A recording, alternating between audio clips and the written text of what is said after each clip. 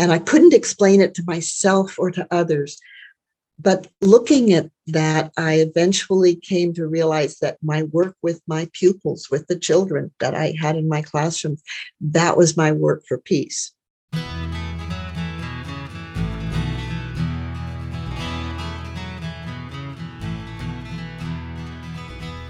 Welcome to episode 15 of the Western Friend podcast, a joint production of Western Friend and the Soulforce Ones. On this very special episode, we bring you an interview with Julie Harlow, a founding member of Friends House Moscow. She discusses her intercultural experiences abroad, what her pupils mean to her, and the importance of seeing and hearing others where, if you can see their faces, you can imagine being friends. This interview was recorded with a live studio audience via Zoom, and a question and answer segment follows the interview. If you're interested in attending a live recording of the Western Friend podcast, you can find more information at westernfriend.org. And now, for today's episode. Julie, really excited to talk to you today. And my first question is really, what's your connection to Russia, the Moscow House? When, why, how? It was the early 1980s, and I loved my pupils here in the public schools of Northern California. And they were fearful of Russians invading, of Soviets bombing us, of dying in a nuclear war, of suffering through a nuclear winter. And way open for me to address their fears. In 1984, I went to the Soviet Union to bring back photos and experiences I could share with classrooms and communities to break stereotypes and to demonstrate that we could become friends. I made presentations in schools and to community groups and churches. I organized a tour for a Sister City project, and then 5 years of Quaker tours. The last one was in 1991. We landed in Moscow 3 days after the failed coup. We experienced the Soviet Union collapsing as we traveled from republic to republic, only to find that each now declared itself an independent nation. Small grassroots groups that we met asked that we Quakers be a resource for them as they struggled to organize to address some of the many problems that were left from the Soviet period. This formed the basis of my vision for a Quaker Center in Moscow. There were many visions that came together, many hearts and hands and heads that were needed before we officially started our service January 1 of 1996. And I have been on the international board of Friends House Moscow since then. That's it in a nutshell. The one thing that's interesting is the word pupils, right? Because there's your students, and then what you were doing, as I understand, was helping children see our shared humanity. Can you speak to that in terms of the idea that if they see pictures of perhaps other children in Russia, they can be friends, they can imagine how we share this oneness, if you will? I felt an urgent personal responsibility to do something about these fears and did not see how to do that until I saw a display of photographs of people from the Soviet Union set up by a woman named Jean Knudsen Hoffman. And the caption under the pictures read, "If you can see their faces, you can imagine being friends." And then I knew that was the answer. The only pictures that we had of the Soviet Union were St. Basil's, a czar or two, Lenin, Stalin, and an old woman in black carrying buckets of water during the siege of Leningrad, and missiles lined up in Red Square. Those are not images that bring to life the idea of friendship. And I looked for pictures and simply couldn't find any. And then this tour presented itself, and it was the answer. go and take the pictures. And then I brought them back and I put them into a slideshow, the old fashioned slide with the carousel. And I think I made presentations to about 150,000 students in Northern California during the 4 or 5 years that I did them. When the Soviet Union collapsed, that was kind of the end of tours to the Soviet Union and programs about life in the Soviet Union, because there was no more Soviet Union. And then the vision of a center there that would help to address the problems left over from the Soviet period came to me and came to others. And as we got together, we figured out how to make that happen. And when and where did the connection to your spiritual faith, your Quaker community, how did that play a part in all this? I had not been attending a Quaker meeting for very long at that time, a few years. And I don't remember anybody talking about leadings. But I had that sense of urgent personal responsibility. I was driven to take action. And now I call that a leading.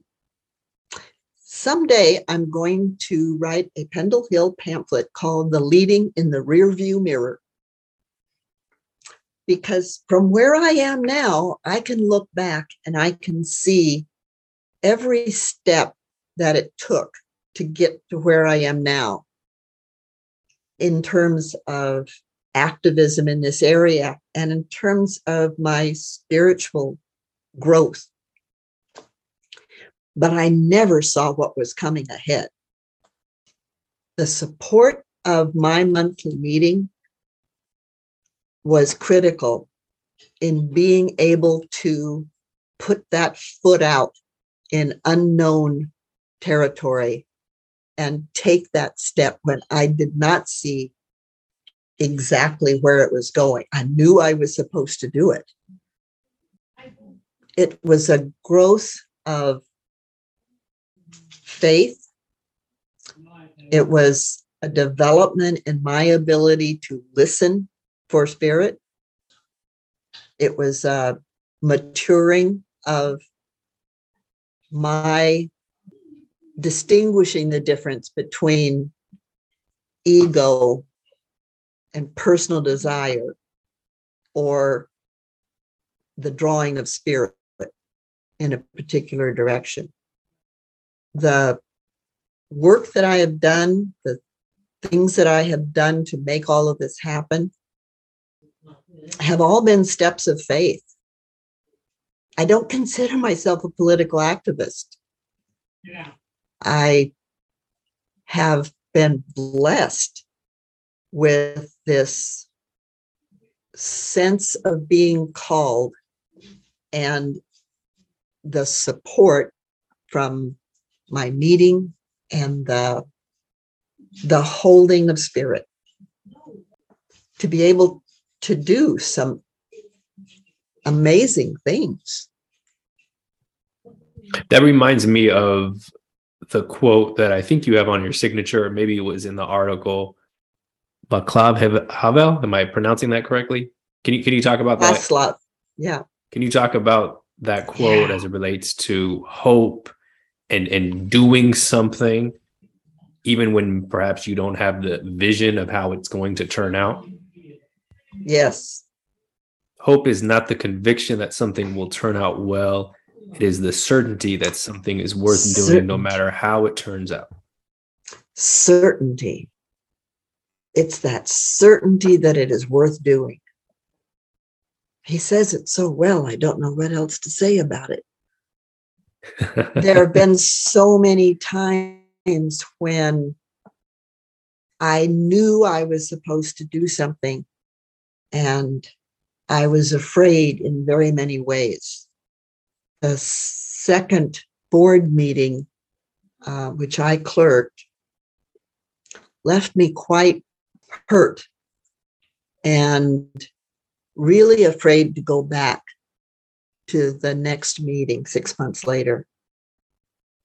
I didn't feel that I was trusted. I didn't feel that I was heard as a person who was following spirit. And I developed laryngitis. So when I went to the meeting, I couldn't say anything, which sort of protected me from being criticized for what I said. And I knew I was supposed to be there, but I began to question whether it was spirit or stubbornness, just raw ego, refusing to give up. And then we had a meeting for worship, and I felt strong call to stand up and speak. And what I talked about was the fact that when I first began attending the Quaker meeting, everybody seemed to be so involved in waging peace. They were writing letters, they were vigiling on corners, they were doing all kinds of actions. And I couldn't do those things. I suffered from chronic clinical depression, and those things would just have left me immobilized. And I couldn't explain it to myself or to others. But looking at that, I eventually came to realize that my work with my pupils, with the children that I had in my classroom, that was my work for peace. I said that with a very shaking bit of a voice that I managed to pull up. And afterwards, the woman we often refer to as the first Russian Quaker, Tatiana Pavlova, came up to me and hugged me and said, "It is so important that you come here." And I didn't know what to make of that. And then a friend from the Moscow meeting said, "Tatiana has not participated in any of our peace demonstrations, and she feels very torn about that and feels that she is letting the meeting down." So without knowing it, at least part of the reason that I was there was to share that experience with that woman who was wrestling in the same way that I was earlier. This idea of listening, right? Listening to that still small voice of God within us, this leaning, kind of this notion that God is speaking to you, perhaps through you, to take action in the way that you have. I think of that notion of prayer. Can you speak to how perhaps your calling was influenced or led by this notion of prayer? Was it? And if so, how and why? My wrestling with my inability to participate in the peace and anti-war activities of the friends that I knew, that wrestling made me come to terms with the fact that my peace work was with the children in my classroom. That's what I was doing for peace. I was teaching them to communicate with each other in ways that showed kindness and generosity. And because I had to wrestle with an inactivity in one area, it made me more awake and alert to possibilities of growing that other edge and looking for ways that I could enrich what I was already doing. It was my love of those children and my recognition of their fears that prompted me to take the next step, which was going to the Soviet Union. When I first saw the advertisement for this tour, I looked at it, and it was such a handwriting on the wall, burning bush moment. I remember that the advertisement was on the bottom corner of page 3 of the newsletter from Educators for Social Responsibility. And it said, tour the Soviet Union. And I thought, people go there? And then it said, a tour for teachers. And I thought, I'm a teacher. To bring back photos. That's what I need. I need pictures and experiences to share with their classrooms and communities, to break stereotypes. Sign up here, Julie Harlow. It was just written for me. It was exactly what I didn't know I needed, but it was the answer. And I think that I went with such a joy of fulfilling this desire I had to address the fears of the children at home, that I expressed that joy in the Soviet Union. And so I broke stereotypes there of the ugly Americans who talk about the evil empire. I could give lots of examples, but I remember the first time I was on I don't remember now, I think it was a subway in Moscow. And the women on the subway stared at me with such contempt and loathing. It was a quick look and a turn away, and another quick look and a turn away. And I mean, in the United States, we would interpret that as hostility. And I went back to my hotel room and I cried. I'm here on a peace tour to make friends, and they all hate me. What am I to make of this? And I decided that I would make fun of it. If they wanted to look at me like I was weird, I would just point out how weird I was. So the next time I was on the train, expecting Russians never smile, that was my conclusion from the first trip. When they looked at me like that, they were staring at my blouse. I said, oh yes, this blouse is from California. A little bit of Russian I had. Ya iz California. Ya учительница. I'm a school teacher. That was all it took. And the women came over and engaged in a one-way conversation with me about my earrings or the band in my hair or the fabric of my blouse, the shoes I was wearing, the bag I was carrying. And then they invited me home. Well, I couldn't go to all the homes, but I discovered that Russians never smile first.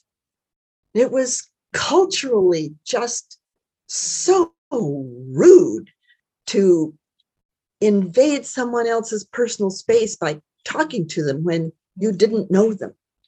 There's also that issue of being protective of your privacy and not knowing who you might be talking to and what tales they might tell someplace that would get you in trouble.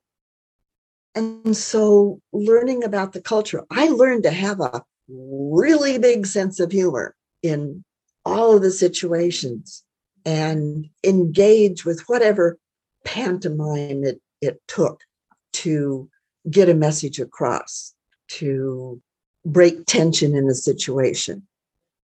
It's about loving people and enjoying them and finding a way to step into their space. I'm going to tell one other short story. If you went into a Soviet department store, you would see all of the things that are absolutely essential, but not the luxury items. Those just didn't exist. And bathroom scales that many Americans take for granted is one of the things that they just didn't have in their homes for the most part.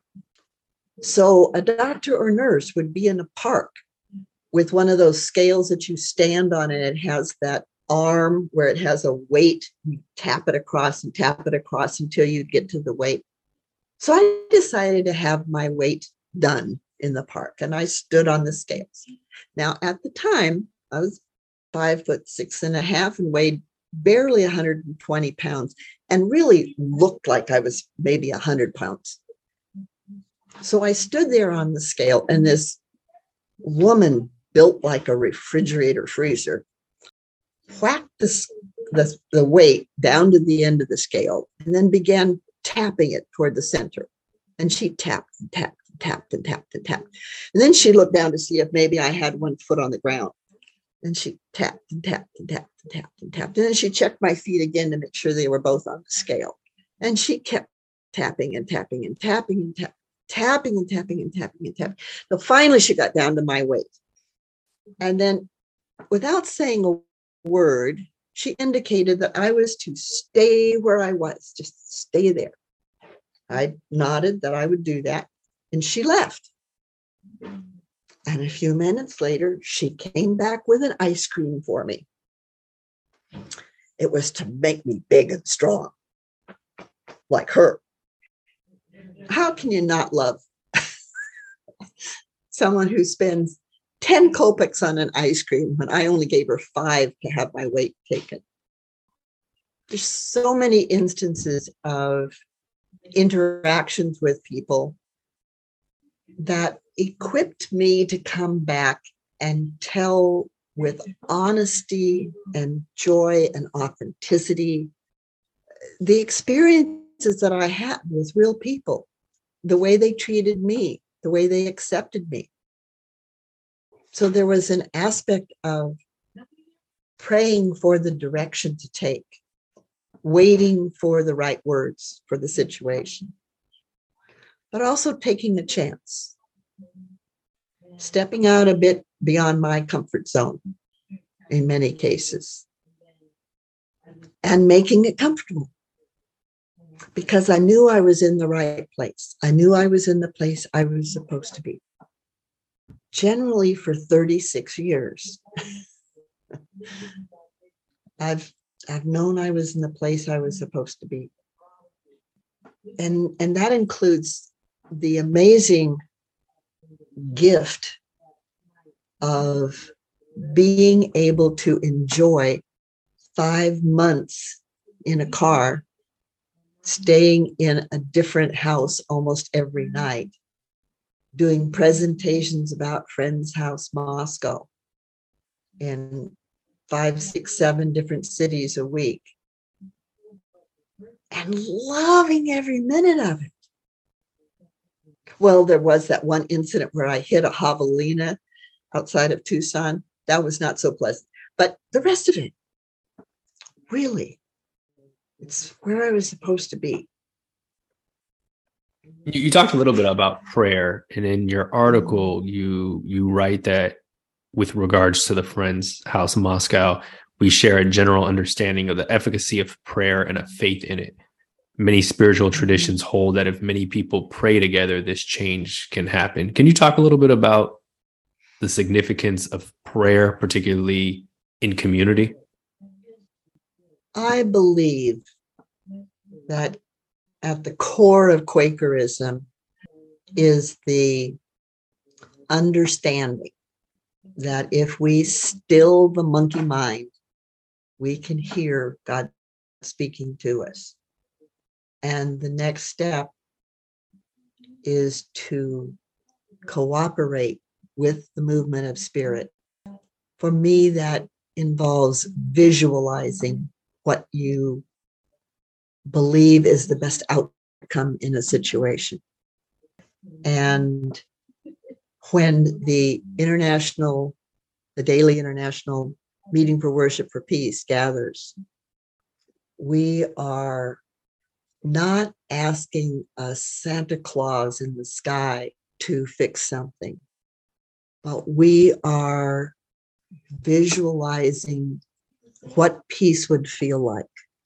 We are holding an image. And if the Wright brothers had never had an image of an airplane, they wouldn't have been able to build it. What you can manifest has to first be imagined. And I believe that imaging that holding the possibility, that expecting an outcome that is the right one in this situation. Julie, in the case of going to Mhm. the Soviet Union, did you have a vision? Because I heard before that you were just kind of called. You had this leaning. You didn't necessarily, and correct me if I'm wrong, have necessarily a vision of what the outcome is going to be. But it was the right thing to do. You were called to do it. Does the vision develop as you go, or did you? That first trip, my vision was not of what would happen there. My vision was of what would happen when I came home. My vision was that I would come home equipped to talk to students and communities and church groups and whoever would listen about the reality of the humanity of those people in that foreign area that we knew nothing about. That was a clear image. And I went there to make that happen. I went there to make that vision a reality. I also did my homework. I worked with a tutor to learn a bit of the Russian language and know the alphabet so I could sound things out. I asked everyone I knew if they knew anybody in the Soviet Union. Now, that question got some strange looks from a few people, except Quakers. They said, oh, yes, I met a lawyer from St. Petersburg. Or, oh, I know a dentist in such and such a country. Or, oh, I've got a pen pal in Kiev. Quakers were not at all surprised that I was going. Oh, I was there in 57. Oh, I went on 72. And so there was a rich field to mine of other people's experiences there, people that they had met. And so I had something of a vision of meeting friendly people. That's why I was so blown away when they stared at me like I was an evil bug the first time I went on the subway. The vision changed as I moved and as I adapted to what was going on. But the vision that was very clear to me is why I was there. And I was there to break stereotypes of the Americans and bring home pictures and experiences that would break stereotypes of the people of the Soviet Union. And I believe that I was very successful in both of those cases. One of the most touching responses I got from a student who was in the audience of an elementary school where I gave a presentation about life in the Soviet Union. And he came up to me afterwards and he said, my name is Misha. I knew immediately that he was part of the Russian emigre population, West Sacramento. He said, my name is Misha. Thank you for saying something nice about my country. And it still nearly brings me to tears to think about the children who were raised by emigres who have nothing good to say about the country they left. That's why they left it. They got out because it was not a good place to be. And here's a child who knows that his history and ancestry are from a country that his parents seem to hate, and so does everybody else around him. I believe that I was true to what I was led to do, what I set out to do, what it was my vision to do.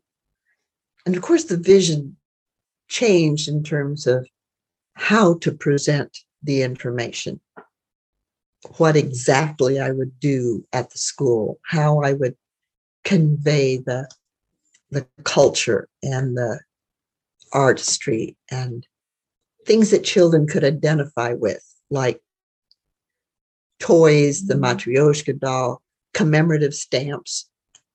And I packaged that in such a way that it was easy for teachers.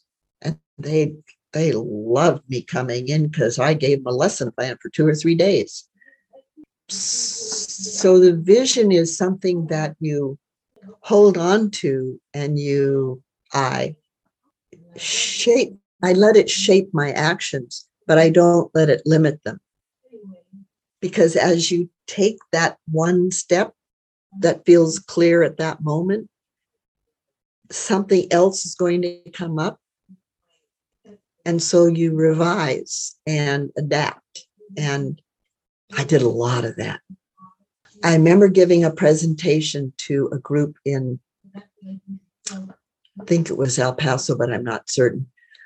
And one man in the audience kept asking me questions about security and safety and precautions that I should be taking. And he didn't like any of my answers. And he finally sort of blurted out, "You've got to be afraid of the KGB." And then I got what he was trying to get at. And I said, "Oh, I've decided not to do that." And then he stopped asking questions. I wasn't hearing the fear in his questions. And so I wasn't addressing it. And when I said, "Oh, I've decided not to be afraid," it kind of took the wind out of his sails. And it wasn't anything that I had planned on saying. It wasn't part of my presentation, but it was certainly the right thing to say in that moment. Personally, when I pray, it's really about listening. It's not about asking. It's certainly not about telling. Some of it is gratitude, but mostly it's trying to be empty enough to listen, to hear what guidance Spirit has for me in that moment. I've often felt that the antithesis of fear is faith. And I'm wondering, in the present day war in Ukraine, how the Friend's House in Moscow, has maintained or has continued to maintain the waging of peace amidst death, destruction, violence. Friend's House Moscow is an office that is kind of a management service for the International Board, which makes the decisions about what programs we support. And I find the staff to be deeply centered in faith, deeply committed to the notion that their country can be better and that they have a part in helping it in that direction. They believe deeply that Quakerism has something to offer that people are asking for, they are wanting, they are receptive to, and they simply continue with that work. The projects that we support have that same faith. I don't know if they use the word faith, but you see it in their actions. The programs they set up are reflections of faith that they can make a difference. And for many of them, it's a faith that the state can learn from what they are doing and make improvements. And it's happened. The staff do not participate in protests. That would be a way to end their work. That would be a way to end their influence. But the projects that we work with continue their work. One of the groups that I have found most inspiring are the AVP facilitators in Ukraine. Alternatives to Violence Project in the United States is often centered around prison work. But in Ukraine, they do community workshops. And in 2014, when Putin invaded Crimea, shortly thereafter, the AVP Ukraine group began doing workshops, bringing together ethnic Ukrainians and ethnic Russians. These people would line up on opposite sides of the room with true hostility toward the others. And at the end of a weekend workshop, they were hugging each other and crying together. The AVP process is one that you just can't shorten the amount of good that it can do, the changes that it can bring to people. And AVP Ukraine developed a program to bring these two ethnic groups together who have deep and long-lasting hostilities, and made a difference, really made a difference. For me, one of the very heartbreaking parts of this invasion of Russia into Ukraine was that that work had to stop. And it's needed more now than ever, but it's impossible. We are supporting other projects. Most of them are working with Ukrainian refugees. And one of the programs that is similar to the one in Ukraine is the one in Estonia. In the early days of the Soviet Union, all of the republics were Russified. The local leaders in government and industry and education were all pulled out and Russians put in their place. Russian military moved in. Russian language was forced. And there was a deep hostility and deep resentment about that on the part of the local population.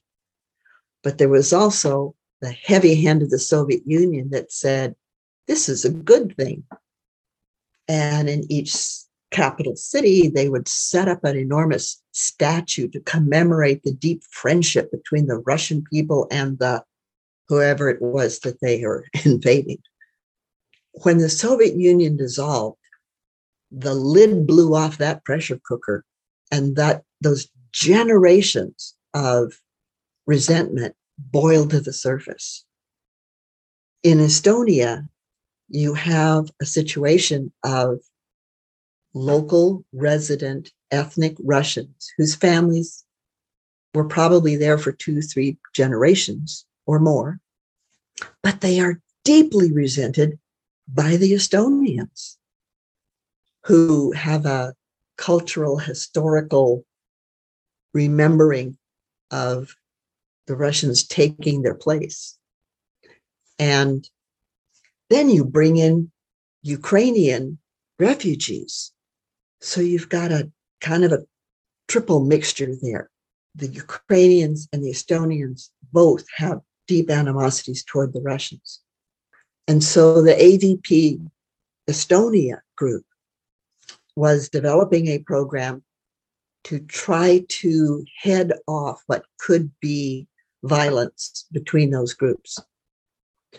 And they began with not bringing the 3 groups together, or even 2 of them, but just working with the Russians by themselves in terms of understanding where the resentments might be, and working with the Estonians by themselves and working with the Ukrainians by themselves, but making the effort to bring them to a place where perhaps they could be brought together.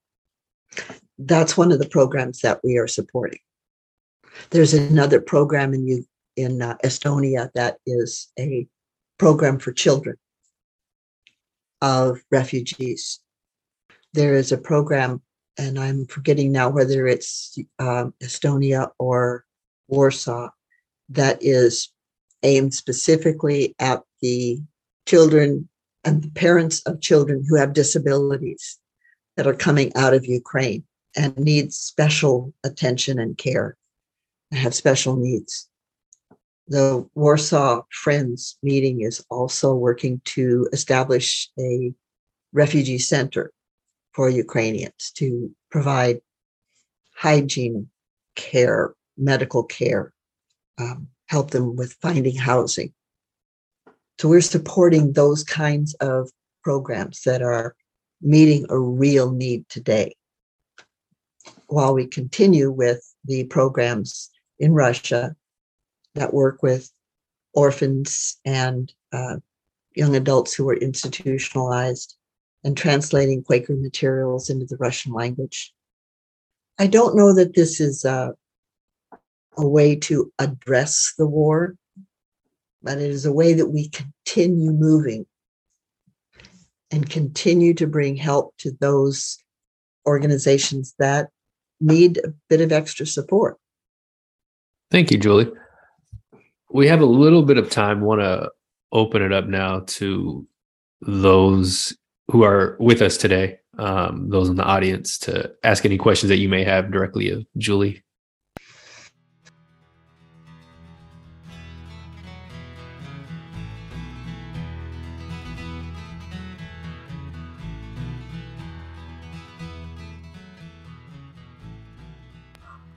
Julie, do you feel any possibility of retaliation against your office in Moscow for holding a meeting that is seeking peace?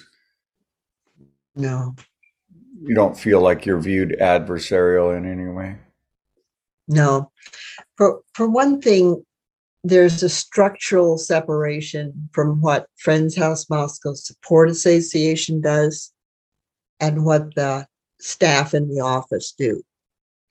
And the Daily International Meeting for Worship is sponsored by the Support Association, which is the American fundraising arm. And so it's not really in any way connected with the office. And what the office does and the projects and programs that we support in Russia are not only completely legal, but they are often done in cooperation with a state agency, a state office. The refugee center in Moscow that we have supported for many years just got a 10-year lease from the city. So we don't work in conflict with the authorities. Sometimes it's completely separate from what they're doing, but often it is in cooperation with them in one way or another. The Quaker meeting in Moscow is also separate from the office. The office is not a religious institution. It's a small business. They are a management service. Now, when we started in 96, the staff were employees of the International Board. And when it became possible, it took until, I think it was 2005. Soviet Union collapsed in 91. And in 2005, they finally figured out what to do with an entity that wasn't governmental and wasn't trying to make a profit. They just didn't get it. So they finally decided that it was a non-governmental agency and developed paperwork for us to fill out. So we filled out the paperwork and we were recognized as an NGO, non-governmental organization. Then in 2012, Putin got suspicious that any organization, non-governmental organization in Russia that was getting money from outside of Russia, like from the United States, well, they must be working for the CIA. And so they began to scrutinize these groups. And the staff very wisely came to the board and said, it's really not safe for us to be an NGO anymore. And the two of them had decided that they would form a business partnership. And they laid down the registration as an NGO. That NGO just disappeared. And they registered as a small business. called Friends House. And so they are a translation and editing and publishing business and a management service. And what they do for their clients is not a reflection of their beliefs. If they translate Quaker materials, it's because somebody's hiring them to do it. So what they're doing is completely within the law. There's no conflict there. Thank you. Thank you for your question. I will tell you a story that one time the police did come to our door. This was back in the fairly early days of Friends House when we couldn't afford an office. So we had an apartment. And actually, it was not legal to have a business run out of an apartment. But that's not what got us into trouble. We were on, I believe it was the 9th floor of an apartment building. And one day, the police came and knocked on the door, and they said, "Your neighbors report that you are having illegal religious services. We have to investigate." So they came in and they looked over the place thoroughly, and they could not find an icon. They couldn't find a censer, robes, vestments.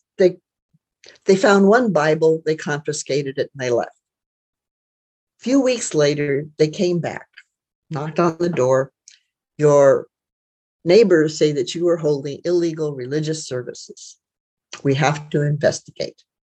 They still couldn't find any icons or censers or incense or, anything. They found another Bible and they confiscated it. A few weeks later, they came back, knocked on the door. "Your neighbors say you are using the elevator too much." That was actually the complaint. Now, it points out two things. One is that neighbors don't talk to each other in a building. That's a scary thing. That's not a safe thing to do. The elevator serves everybody up and down. And if it breaks, you have to walk up all those stairs. There's no other elevator that you can go to. And the fact was that we were having religious services there every Sunday. 20 to 35 friends would come and get in that elevator and go up to the apartment. But the elevators are tiny, so you can only go like maybe 2 people at a time. So the elevator would go up and down and up and down and up and down until it had made 15 trips. And then an hour and a half later, it would go down and up and down and up and down and up until all those people left. We were using the elevator too much. That was a righteous judgment. So as I recall, Patricia Cockerell was there.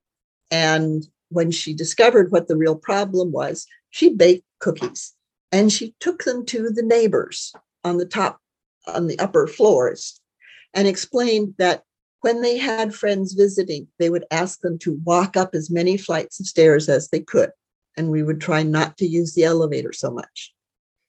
And in fact, that instruction was given to the friends at the meeting. And they did walk up as many flights as they could. And that solved the problem. This is also an example, though, of the fear that was created when the Orthodox Church reacted to the influx of Western religions. And the Duma passed laws to restrict the actions of religious organizations. And what it meant in real life was if you had a gripe against a neighbor, you don't go to them and tell them you're using the elevator too much. You go to the police and you report them for a religious activity because they will investigate that. One of the sad things that I see in Russia today is that in some ways, they are going back to that fear of each other. The fact that it is against the law to use the word war in referring to Ukraine, you are very careful to whom you share your views and how you say it, and you don't say anything in public. That had changed somewhat during the glasnost and perestroika period of Gorbachev, and it feels like it's going back to that darker time. In some ways, I feel we might be returning to a darker time here in this country. And it's so important for us to stay with the light, to find ways to bridge differences, and to look for and share instances of positive actions, because there's so much emphasis on the negative. Yeah, we need to love each other for that which we share in common rather than hate each other for that which we do not. Can you get in trouble in Moscow saying such a thing? Depends on who you say it to and how loudly you say it. What Sergei has shared, he is one of our staff people in Moscow, is that people are very careful about what they say and to whom. And you do not hear politics discussed on the street.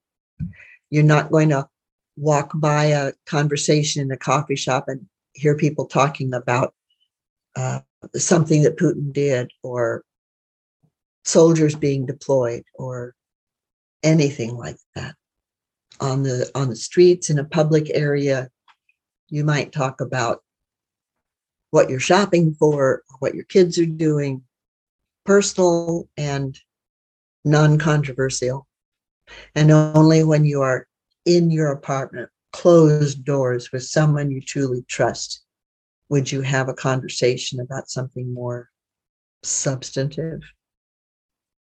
How much do you feel that the meeting there, the Quaker meeting there, is able to, talk about a vision of a better world, a different world?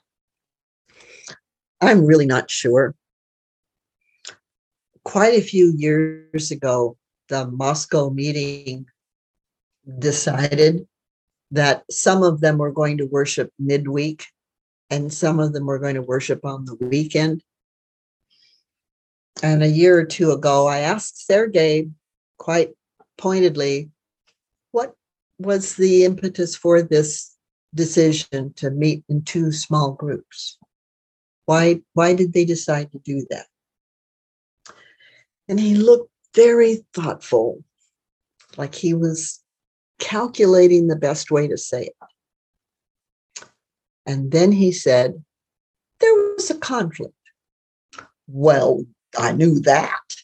I was wondering what the conflict was. Was it theological, political, a matter of time availability, time for transit? But there was a conflict. And that is just such a Russian answer to a question. It doesn't commit you to anything. It doesn't betray anyone's confidence. It doesn't give you enough information to do any damage. It also doesn't answer the question, but that was all I was going to get. And I suspect that's all I will ever get. I do know that there was a member of the meeting who was quite nationalistic. And I don't know how much that extended into worship, but I suspect that there were views on the political side of things that they didn't find a way to reconcile. So my impression is that meeting for worship messages are quite safe. When the group meets for meeting for worship, they gather in a cheerful and very conversational space and chat with each other and talk. And sometimes we'll read a passage from one of the books that's been translated into Russian. The Britain Yearly Meetings, Faith and Practice, sections of it are often used as a starter for conversations about spiritual matters. And the conversation goes around the circle, and sometimes there's a pause in it, and I don't know what they're saying because I don't speak enough Russian to understand the conversation. I just get the tone of it. And there'll be a pause that seems to indicate there was a disagreement. And then there'll be some laughter and somebody breaks the silence, and then they go on to something different. You just don't quite go there if you disagree. And eventually, when they feel that everyone is there that is probably going to come that day, which is most likely 30 to 45 minutes after what they said was the beginning time, they settle into silence. And one or two people might speak during that silence. And then they kind of ease out of it at the other end and get a little bit more chatty. And then it's tea and cookies time. And it's a lovely couple of hours to be together. And it flows. But I suspect that there's a lot that's not said, because even in the group of Quakers, it doesn't feel entirely safe. And it may not be that they fear someone is going to turn them into the police, but just it's going to rock the calmness of the group. It's going to shake the center somewhat. So we keep it agreeable. I think that's not terribly unlike some Quaker meetings in the United States. I was trying to That's think of my friend Marilee. A tactful way to say that. Yeah. My friend Marilee has said, we speak truth to power, but not to each other. I'm so grateful. I loved all the pictures you put in my mind here. Yeah, thank you, Julie. Yeah, thank you for It's really been fun. Yeah, and thank you for all your faithfulness all these years. Absolutely. Thank you. Thank you all for being here and listening.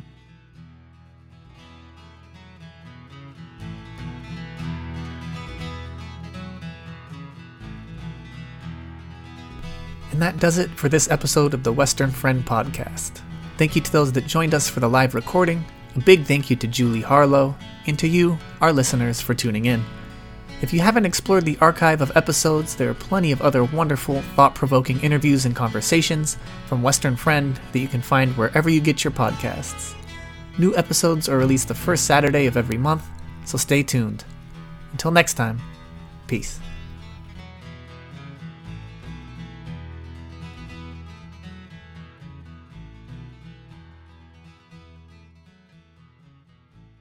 Personally, when I pray, it's really about listening. It's not about asking. It's certainly not about telling. Some of it is gratitude, but mostly it's trying to be empty enough to listen, to hear what guidance Spirit has for me in that moment.